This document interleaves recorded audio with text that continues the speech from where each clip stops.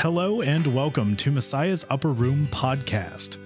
Each Sunday, you'll join us at the Messiah Lutheran Church Bible study class led by Pastor Jim Oddie. This week, we are continuing our series in the book of Matthew titled Living the Life of the Beloved and the Belonged. Enjoy. So let's get into our study for today, and the way, again, that we've been doing this is a little bit of a review from the week previous, and we had talked a lot about forgiveness. I thought that we would just zip through forgiveness last week, and apparently there's a lot more grudge holding here in this group than actually I ever imagined, so we stuck with that quite a bit, but I hope that what we talked about was beneficial. So the two things from last week, number one, is that forgiving others keeps the flow of God's healing grace moving freely. So again, it's this idea of as God gives his healing grace to us, and healing, I'm using the word healing with particular emphasis on the idea that healing grace is what empowers us to forgive people who have hurt us. That's what heals you. And there is, to some degree, I think, some merit to the notion that when you're let's say generous with forgiveness, let's use that terminology, that has a positive effect on your health. That really makes you a more cheerful person. That actually could make you somebody who the health itself would be better.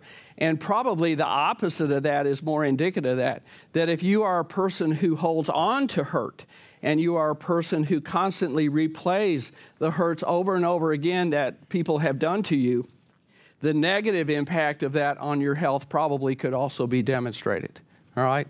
So it's not to say it's a direct cause, but there certainly would be a correlation between the two, I would think. So the idea of accepting God's forgiveness includes the idea the flow is God forgives me, I forgive you. God forgives me, I forgive you. And so the question always is, well, what if God forgives me and I don't forgive you? Does that mean God won't forgive that? No, God keeps forgiving it, all right? But again, it's sort of like that flow. Somewhere in the flow is a stoppage. So if you've ever had sewer problems, you might be able to relate to this, right? It's just sort of that idea that, well, I'm going to accept all of this from God, but then there's not going to be an outflow. I'm not going to let go of it. And so the question would be, could it happen? I suppose in theory it could happen, that a person could get to the place where he or she held on to the grudge or held on to the hurt or the whatever it was, the offense, so much so that it embittered that person.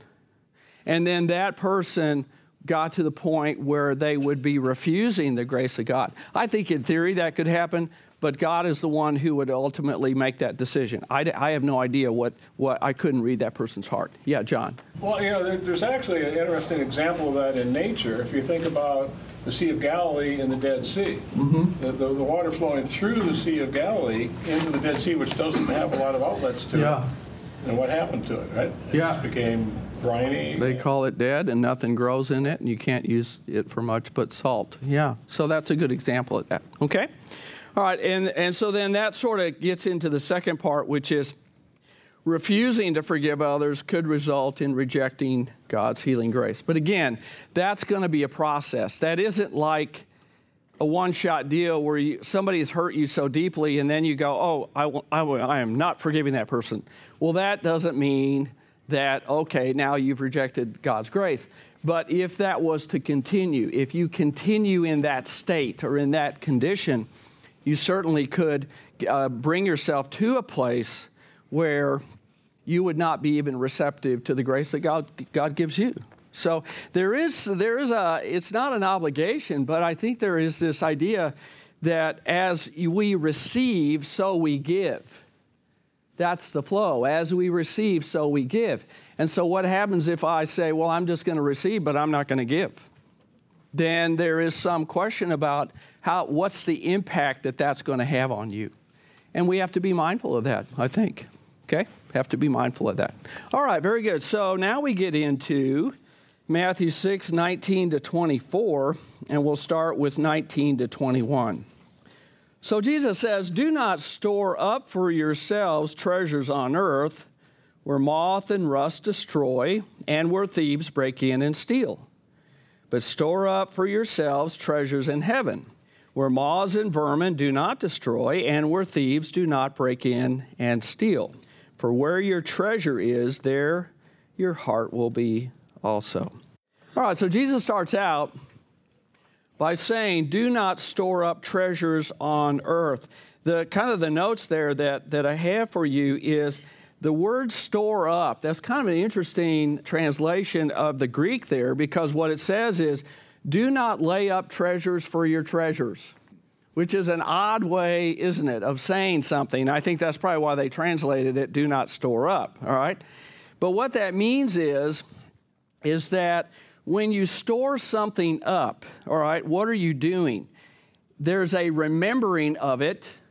There is a being devoted to it.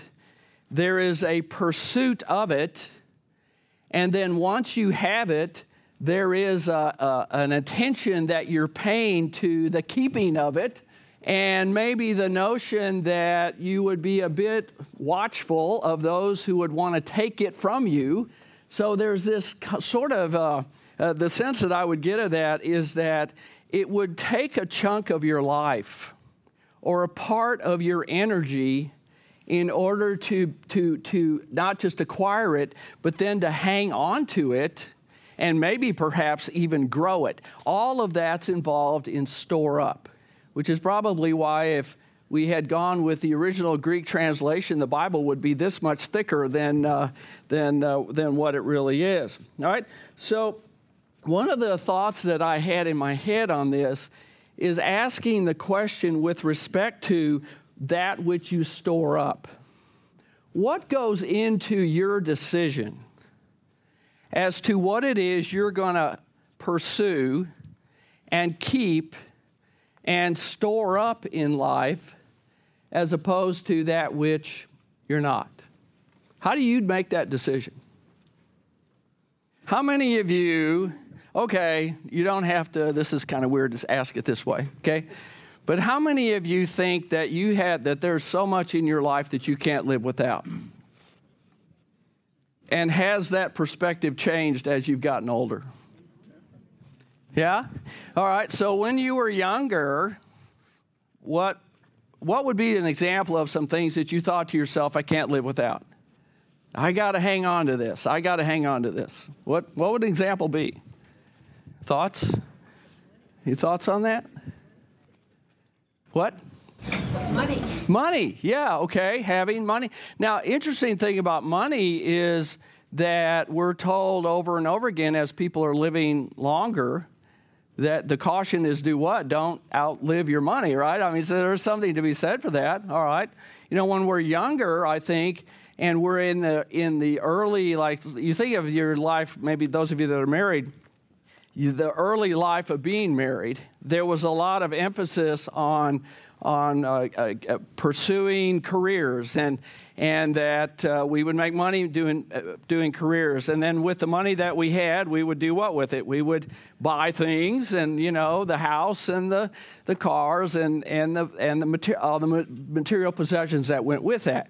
Okay, how many of you found that as you got older, what you discovered about all those things that you bought, it meant that there were more and more things to dust?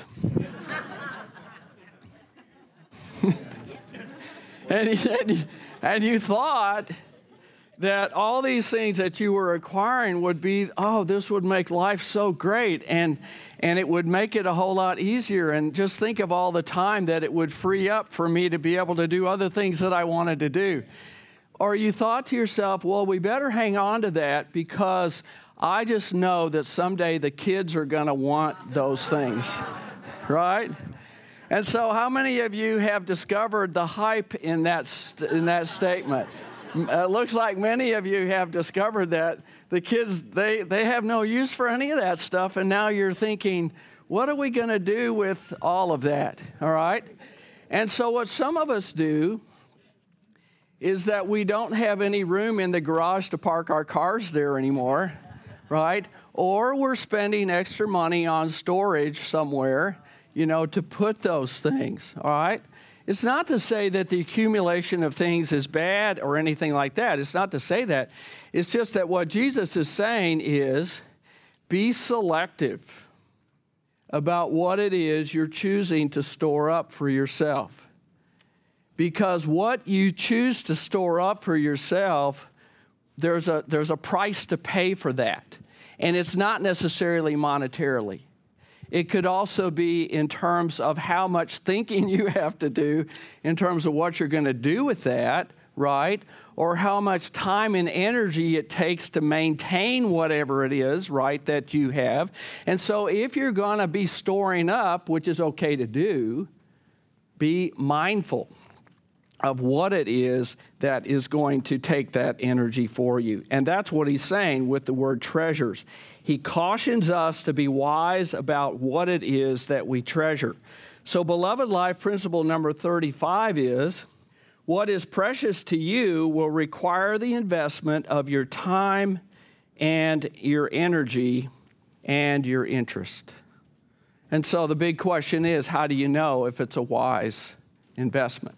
So what Jesus is going to do in these verses is remind us a little bit of how to keep it in perspective. Because if we lose perspective, then what happens is that there's a tendency to look out at everything in life and say everything is number one, right? Everything's important. Everything is something that I need to keep. Everything is something that I need to store up, all right? So what Jesus has to say, interestingly enough, about earthly treasures is very true, is that they are subject to theft, decay, or rust. So what are some examples of earthly treasures, all right? First one would be material treasures. That would be pretty easy to figure out. Money, possessions, investments, things like that.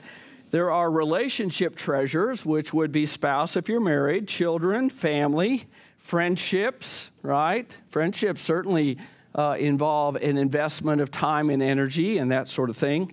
Self-fulfillment treasures. I didn't know what else to call these, so that's what I called it. Are things like other people's approval, being liked or loved, not being blamed, belonging. I don't know what else would be included in that. What about fairness? We've talked about fairness, right? Having or experiencing equitable treatment in life. By the way, in the social media world that we live in now, this one is a big one. The self-fulfillment stuff, right? How many people are focused on how many likes they get on Facebook? You don't have to raise your hand. I already know who it is. Okay, so, yeah. I mean, because what is it that we want? What is it that you want or people want when they put something out on social media? They want other people to notice, and then when they notice it, what they want is a positive reaction to it, okay? And how many of you are on Facebook? A lot of us are. I know I am too. All right. So have you noticed some of they put in some new little tab things in there? It used to be just that you like it or you didn't like it. I mean, it didn't have a not like, it just like, okay? But now there's a whole bunch of things where you can do react, all right? And so every once in a while that'll trip me up because I'll be looking on there and I'm counting the number of likes I'm getting. Especially on Monday. There's something about Monday, all right? And I'm adding them up, and then what it says on there is you got so many reactions, right? And so I'm kind of disappointed because I really wanted likes. I didn't want reactions. But then what I do is click on the little icon to see what kind of reaction it was. And if it was a smiley face, then I'm happy. And if it wasn't a smiley face, then I'm not happy about that, all right? So where does this go? How important is it to some people how many likes they get? And could a person build his or her self-esteem or her sense of self-worth, or I'm calling it self-fulfillment, around how many likes they get? Yeah. It's just a new form of peer pressure. Okay? Think back to, if you can imagine, life without social media. How can we remember what that was like? That was like, what, 5 years ago? All right. But remember how it was for you when you were a teenager. Okay? How preoccupied were you as a teenager about what your peers thought of you? How focused were you on that? Yeah. And so when you're real focused like that, you look at yourself, particularly in a mirror, and how do you feel about yourself? When you're preoccupied with yourself as a teenager, which who isn't, you look in the mirror, what do you see? Like the first time you ever had a pimple, what was that like? Right? And you think, oh my gosh, and you don't see anything else but that pimple, right? And usually it's a prominent pimple, like right there, or right there, or whatever it is. And so then you see it, and what do? What do you spend the rest of the 20 minutes that you have allotted to you in the bathroom, which includes also 10 minutes of what your sister would have gotten, but now won't get because you are preoccupied with that pimple and doing something about it? What are you going to do? What are you going to be doing with that pimple? Yeah, because you learn by trial and error that if you try to get rid of the pimple by doing like this, what will happen to the pimple and the area around the location of the pimple? It gets bigger, right? And redder, and then it's worse than it would have been if you had just left it alone. Okay? Aren't we speaking truth here? Yeah, this is speaking truth, right? And so that's the problem, is that you think in terms then of how you're going to go to school and face your friends when you're convinced that the only thing they will see is the big red spot and the pimple that is still there, or the big thing of makeup or whatever it is that you use to cover it up. That's storing up. Okay? And so Jesus is simply saying that this is something that we do. And in terms of self-fulfillment, see, that's the whole point, is that when I'm building my sense of who I am around what I look like, my body image, my possessions, everything outside of me that can easily what? Be destroyed by vermin, by rust, can be taken away, or is determined by the whims and the moods of the people around you. Jesus is saying that's going to cost you something, okay? So this is a big deal today. I wonder a little bit about the suicide rates among our teenagers today. And it should be a huge concern for us, okay? Because what it suggests, and again, I don't know each individual situation, but it does suggest that the hopelessness and the despair that a person feels when some form of rejection occurs. And many times it's coming off of a rejection kind of thing. A young lady rejects a guy, something like that. And I'm thinking that when we, again, build our whole lives around what somebody else thinks of me at the moment, and I don't feel like I have anything else I can go to or turn to, then what else is left? I'll end my life. Okay? Yeah, Marv. Yeah, one of the really unfortunate aspects of social media and peer pressure these days is online bullying. Online bullying? Yeah, bullying. It's a real sore subject for me, and it's just so sad. Yeah. Because being a teenager is hard enough. Yes. And then we bring social media into it. And yes. All of a sudden, it just intensifies the bullying sometimes. It does. And it's hard enough to deal with it when it's face-to-face, but there is a brutality element that's present on social media, they say, that is not present when you're face-to-face. Is that when people are sort of like I'm typing or whatever, however I'm transmitting the message, when it's going from me to my screen, and then from my screen out to somebody else's screen, and then from the screen to them. All right? That sense of removal of the direct human moment, all right, makes it easier to be brutal. It makes it easier to be rude. It makes it easier to be to have very little empathy. Because empathy is something that happens human to human, right? Well, if I've got two screens in front of one in front of you and one in front of me, then it's that much easier. And any of you that have ever written a letter to the editor, anybody ever? Well, nobody does that anymore, of course. But anybody ever done that before? Where you read something and you're getting real like, I'm really going now, and you're typing away and you're like, oh, this and this. And then, have you ever like hit sent button and then instantly regretted it? Like, oh my gosh, what have I done? Well, see, that happens routinely now. Yeah. It's gone from the teen years to the preteen years. Oh, earlier. Suicide. Okay. Suicide has. Yes. Okay. Because of the same thing. They're getting rejected. Things that they thought were important. Yeah. Somebody slams them up against the wall. Right. So there's a lot more. There's more of that. Preteen suicides. Mm-hmm. Yes. And again, part of it is the exposure and the access that you have through the device that you have. Where it used to be maybe the worst thing that would happen is that you got stuffed in a locker at school, given a swirly. If I talk about swirly, do you know what a swirly is? Okay, won't have to go into any detail on that one. Knocked off your bike by a bully. I mean, stuff like that's hard enough to take, but you wouldn't have constant 24/7 access to it and keep looking at it. Yeah. I think it's not even just an issue with watching itself. It's the sheer amount of information available. The library is on it. Allows for children to get access to information they're not supposed to beforehand. Right. Jaded earlier on. Yeah.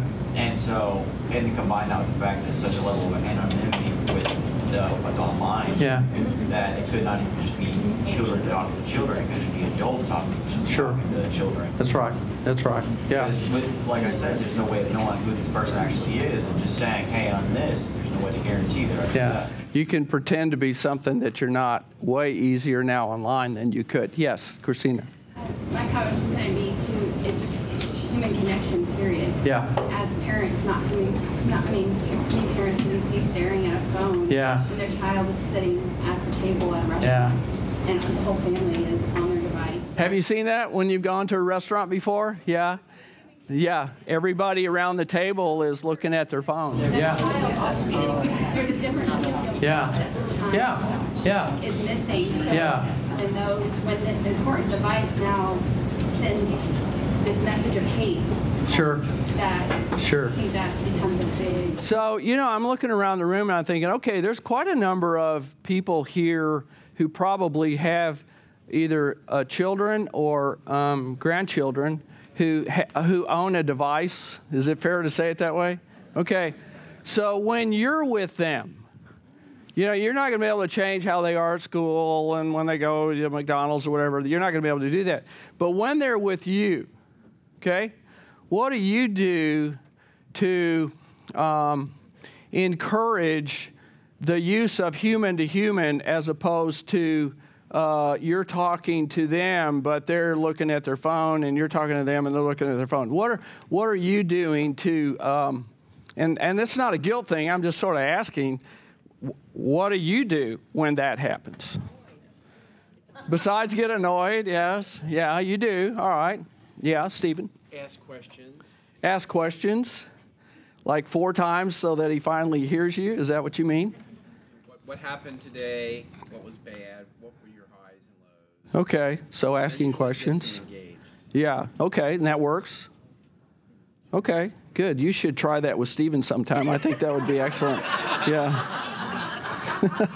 Okay. What else? Oh, yeah. Gail. Mental block here. No, I ran into that when my daughter has 3 sons, and when we were visiting. Yeah. She gets up in the morning and she organizes, and the whole day, She organizes the whole day? The whole day. Yeah. And you say, what do I do? Nothing. They don't even hear you. Yeah. So you don't have to do anything. Just find something else to do. Oh, okay. Yeah. All right. Okay. What else do you do? Just curious. Yeah, Michael. our deal with our family, when we're sitting at the table, at home or at a restaurant, the cell phones are off. Everything's off. Because we want to communicate with each other. Okay, so are they off in the pocket, or are they off out where everybody can drool over them, or what? They're off. Oh, they're off. Okay, so that's one way to do it, is to say that when we're sitting down to have dinner or a meal or whatever it is, when we're doing that, the rule will be, and of course you probably have to enforce it because, sometimes somebody would test that rule. Give me the phone. Yeah, but it's out of idea. But that would be a way to do that. Yeah, okay. Anybody else? Yes. I have another one for the car. I read this a long time ago. The car? In the car with your teenager. I don't have the radio on, and he's not allowed on his phone.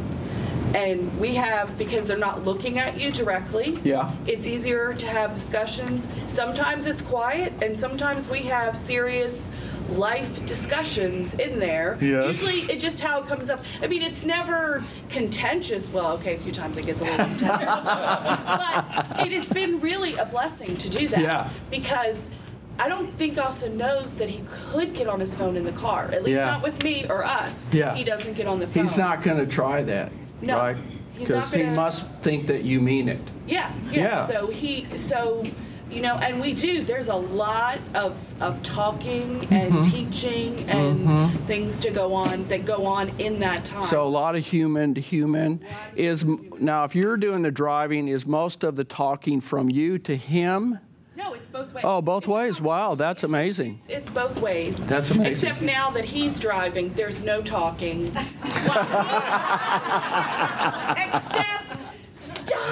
Except a few one-word things you're saying. A little bit. Yes. Well-timed, of course. Yes. And you might, going back to a previous lesson, you might include, will you forgive me for what I just said to you? Yeah, that's a good idea, too. That's a good idea. Yeah. We had a doctor wants to say something, too. Well, I think we need to be careful with statistics. I just looked it up. Official rates. Oh, boy. Now I'm sunk. Yeah, go ahead. All right. Go ahead. Now, these are suicide death rates in the United States based on 100,000 people. All right. In 1950, it was 13.2. And in 2015, it's 13.3. Okay. And if you look through there, it's been in waves. Yeah. The lowest number was about 2,000 with 10.4. Okay. Okay, so yes, that's a statistically significant variation, but it's going in waves. Okay. So we can't just blame. Is that measuring teenagers, or is that all? This is all over population. It's all over. So it would be. Can you find a breakdown of that? And it may be that we're hearing more about it. Yeah. If you could email that to me after class, it would be fantastic. Thank you. All right. Okay. Anyway. So then there are also what? Spiritual treasures. And sometimes we don't think of them as treasures, but these are amazing gifts that God has given to us, and we would certainly include His love. That's a wonderful gift. Forgiveness, heaven, I mean, some of those we'll see later on in life, right? I mean, after the new life. But it still is ours by virtue of our relationship with Him. And see, that's the point he's saying is be mindful of where you put the priority of your life. Be mindful of what you're choosing to store up and hang on to. Because there is a difference between those things that are earthly and those things that are heavenly. And if we devote ourselves to only the acquisition of the earthly things, which frankly makes life easier in some sense, right? A comfort level, that sort of thing that we all enjoy, or many of us do. But those things are subject to somebody else or something else taking it away. And it is often the fear of losing it or the fear of it taking away which literally changes the aptitude and the attitude that you have in life. That's what he's talking about, okay? So we're reminded of that parable that Jesus told in Luke 12, 16 to 21, where Jesus says, "Watch out, be on your guard against all kinds of greed. Life does not consist of what? An abundance of possessions.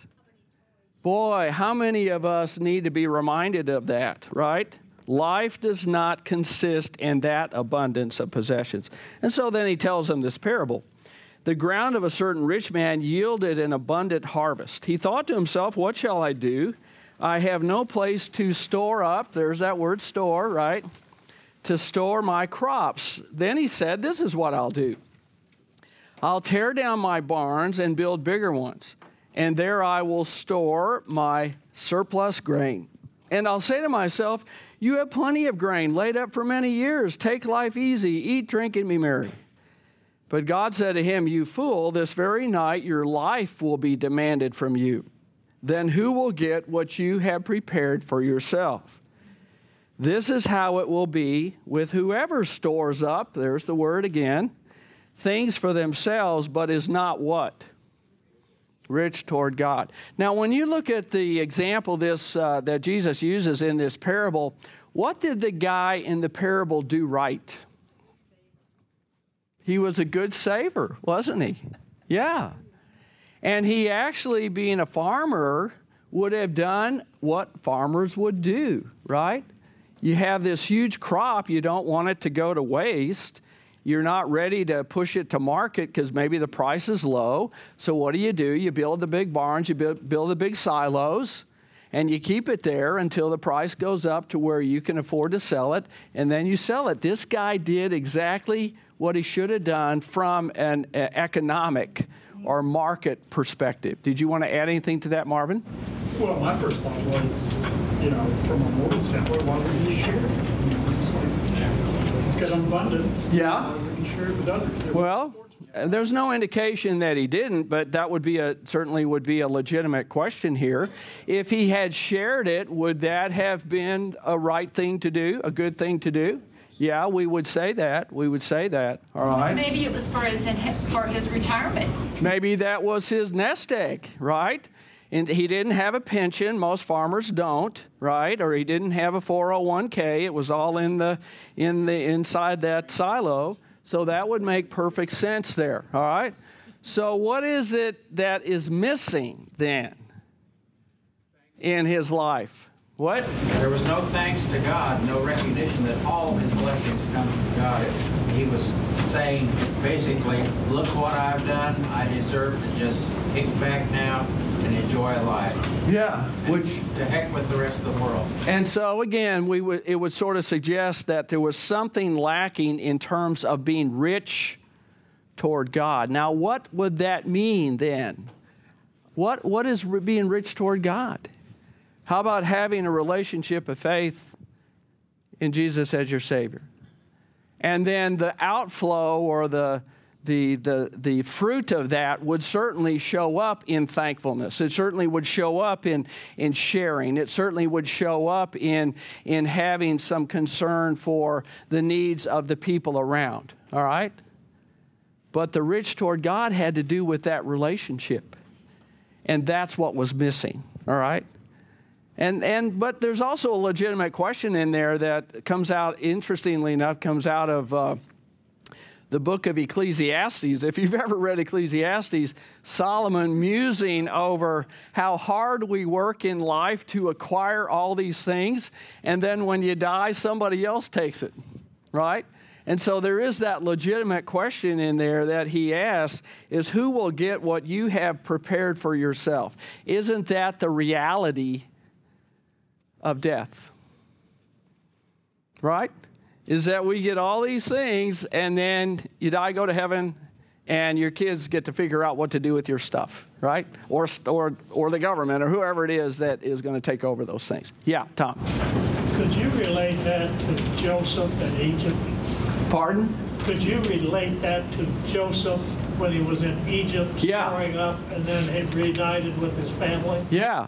I mean, I thought of that story too, that, when Joseph was the second in command in Egypt and he knew that the famine was coming, for 7 years, what did they do? They built the big barns and they stored the food, but they knew that there was 7 years of famine coming after that, all right? And so then during the famine years, what were they going to do with that grain?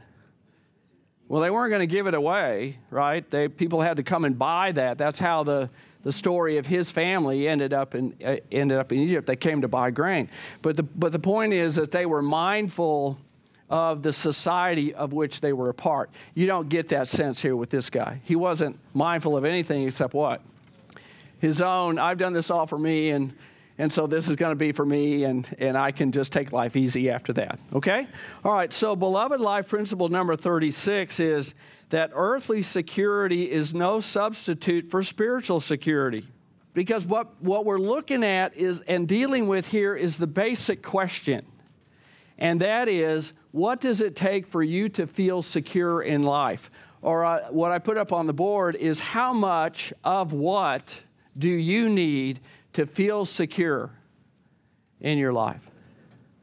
What is it? When do you finally feel secure? Or do you?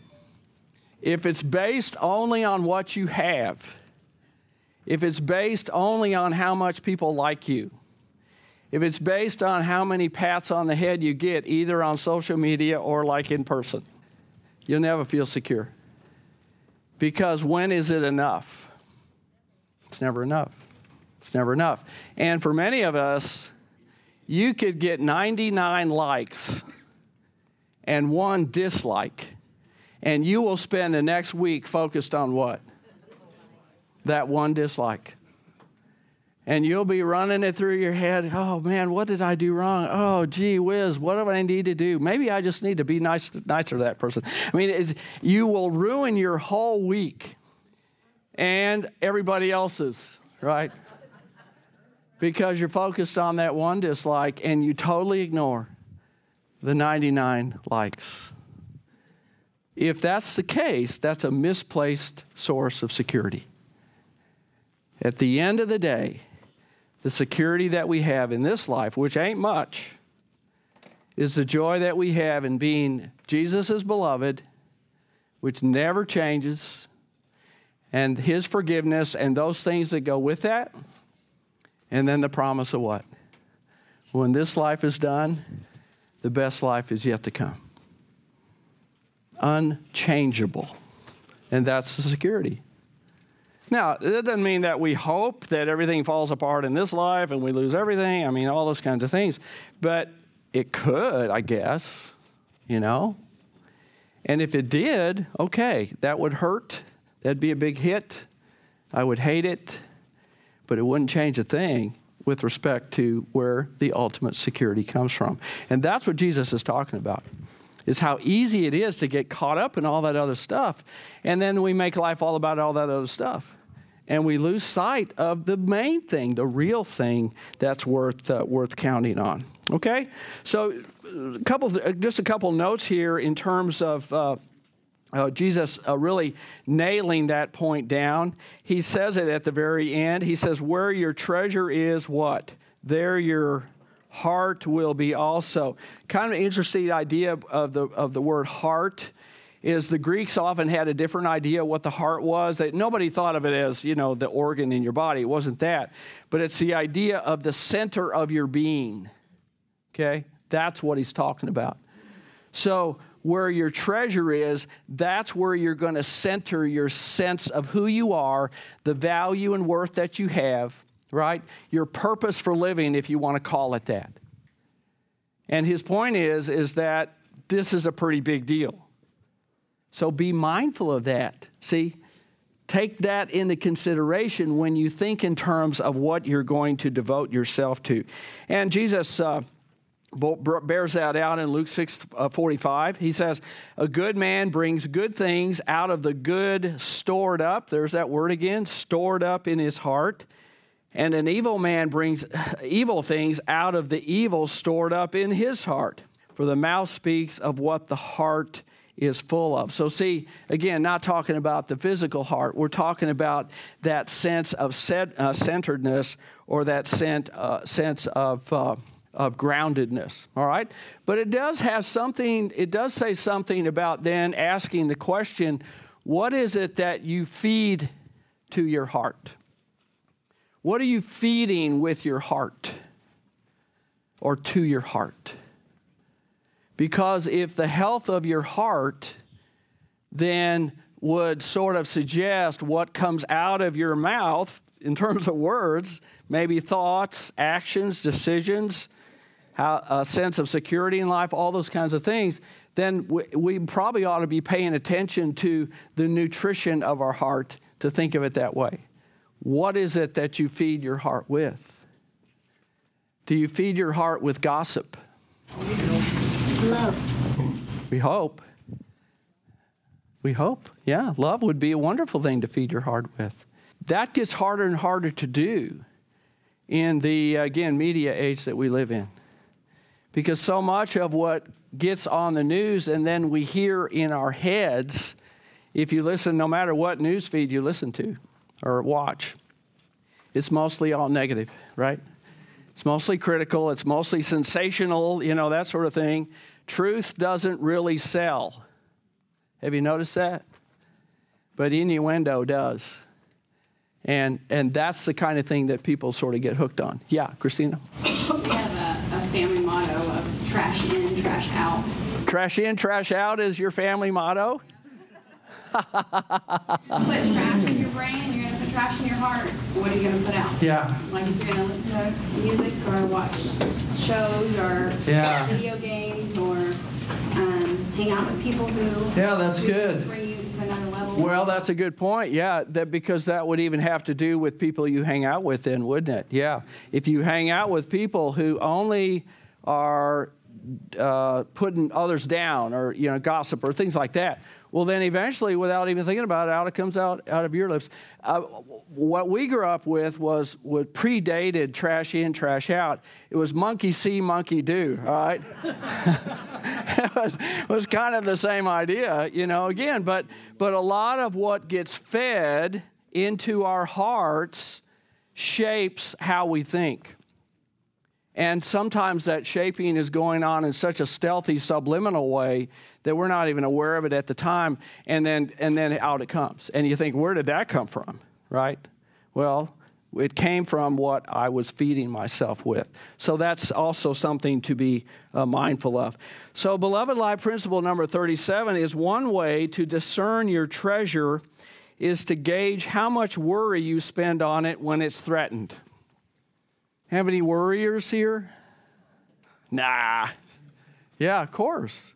And so you think to yourself, okay, so like on a given day, like if there was something that you were concerned about or worried about, have you ever thought about how much, like if you could pour that worry into a container, how big would the container be? It's one way to think about it. So like little thimble, do we have any thimble worriers? No, forget that. The bucket of graces that we do, that's about this big. It's almost like a little bigger than a shot glass. How about that? Okay. A rain barrel. Oh, now we're getting there. All right. Kind of depends on the subject or the object of the worry, right? Could be. All right. So would worrying about your kids, would that be a rain barrel sort of one? Yeah. Okay. So again, worry is usually an indicator of that sense of that this is a treasure. And it's not good or bad. It's just to be mindful of it, right? Can worry affect your day? It does, and it does. It does, okay? Could worry affect your health? Yeah, it can. Anxiety disorders, things like that. So, again, it's kind of one of those things to be mindful of. And if you're not mindful of it in a self-awareness way, I assure you other people around you are. So my question always is, how would you like for them to bring that to your attention? Give that some thought. Because they want to bring that to your attention, but they don't always know how to do it in a way that will be receptive to you and you'll actually hear it and not get mad back at them. All right, so you want to give some thought to that. Yeah, Carl. The Dale Carnegie course has a whole segment, as a matter of fact, a book on Stop Worrying and Start the Rest of Your Life. Mm-hmm. I'm not sure that's the right title, but the key thing is there's two things to deal with in worry. Mm-hmm.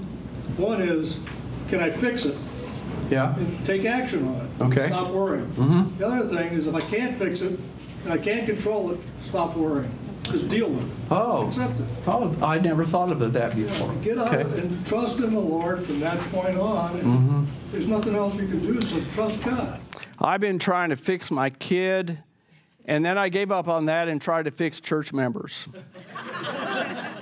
I've given up on that. I'm trying to fix the senior pastor. That's what I'm trying to do now. So, what is said here stays here, except, of course, it's now everywhere. Tell Phil to edit that. Okay, yeah, Phil, where's Phil? We'll have Phil edit that part out, right? All right, well, okay, so we have a few minutes left, and then I got to go to work. So let's do 22 to 23. Okay, all right. So now Jesus says kind of some fun little, not fun, but just kind of a little play on words here. He says, the eye is the lamp of the body. If your eyes are single, your whole body will be filled with light. But if your eyes are evil, your whole body will be filled with darkness.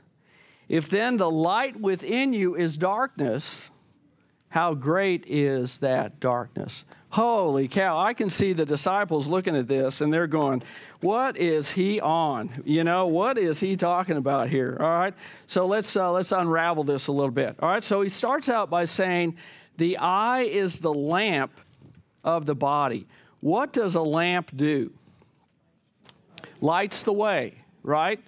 So what's in your eyes and what you fill your eyes with has a bearing on your perspective, on what you do in life, the decisions that you make, the directions that you go. So if you're not mindful of what you're feeding visually in your eyes or in your heart, you could be leading yourself down the path of destruction and not even know it. True? Okay, so there's a little bit of a warning there. All right, so the eye is the lamp of the body. Now, if your eye are single, now this is what's interesting. The translation here is really lousy. Because what the Greek word means is if your eyes are liberal in generosity, if you are generous to the max, is what he's saying. If your eye is, if you have an eye for being generous in life, right? Then your whole body will be what? Full of light. Have you ever spent much time around inordinately generous people? There is a delight in those people that is, it can't be ruined. They're very positive. They see the good in many things. They refuse to see that, oh, things are terrible and they'll never be any good and all those kinds of things. It's an amazing sort of thing. The delight, and you think about delight, the word the light is delight. You can't hardly be around them very long and you're not what? Filled with light, okay? So the idea is that you are generous to the max. And when you are, how does that affect your whole body? Fills you up, right? That's what he's saying. But now he says, if your eyes are evil. Now, again, English translation terrible. Because the Greek means evil here is stingy. Okay? If your eyes are stingy, then what? Your whole body will be filled with what? Darkness. You will be a bummer to be around. And if you've ever known people that were tight, so tight, you know, not frugal. I'm talking about tight and stingy and unsharing and ungenerous. Or generous, but it always costs something, right? Okay? Then what happens is their bodies are filled with what? Darkness. If the light within you is darkness, in other words, if the guide in you is darkness, how great is that darkness? Does that make sense? So, beloved life principle number 38, we'll end with today. Generosity is the antidote for an anxious heart. I don't know if Dale Carnegie put that in his book. That would have been a good thing, right? Generosity is the antidote for an anxious heart, in which the fear of losing what you have breeds a non-generous spirit. See, the more anxious we are, the more fearful we are that we're going to lose whatever it is we have. So we're not going there. And if you want to battle that, work on being generous and see what generosity does to that body that you have and the perspective you take toward life. Okay? All right, let's close with prayer. Heavenly Father, thank you so much for the tremendous way that your word speaks to us, particularly as it helps us really get a handle on the idea that we need to be mindful. We need to be thinking about what it is that we devote ourselves to. We're so grateful that Lord, you've already walked that path way ahead of us, that you valued us so much that you sent your son Jesus to be our Savior, to live and die and rise again for us. And in doing that, showed to us where real security is and the price that you are willing to pay for our spiritual security and a place in heaven someday. Help us, Lord, in our lives each day to not get that twisted up, to not get confused about what it is that really matters. There's so many voices in the world around us saying, and they're all sort of clamoring for the same sense of devotion and loyalty from us. But, Lord, they can't deliver. The moth and rust destroy, and it's so temporal that it never really lasts. So, Lord, remind us that the true sense of security is found in you. Give us the joy of that, and as we live that out, instill in us and breed in us a sense of generosity and sharing. Watch over us, dear Lord, as until we meet together again, and we pray all this in Jesus' name. Amen.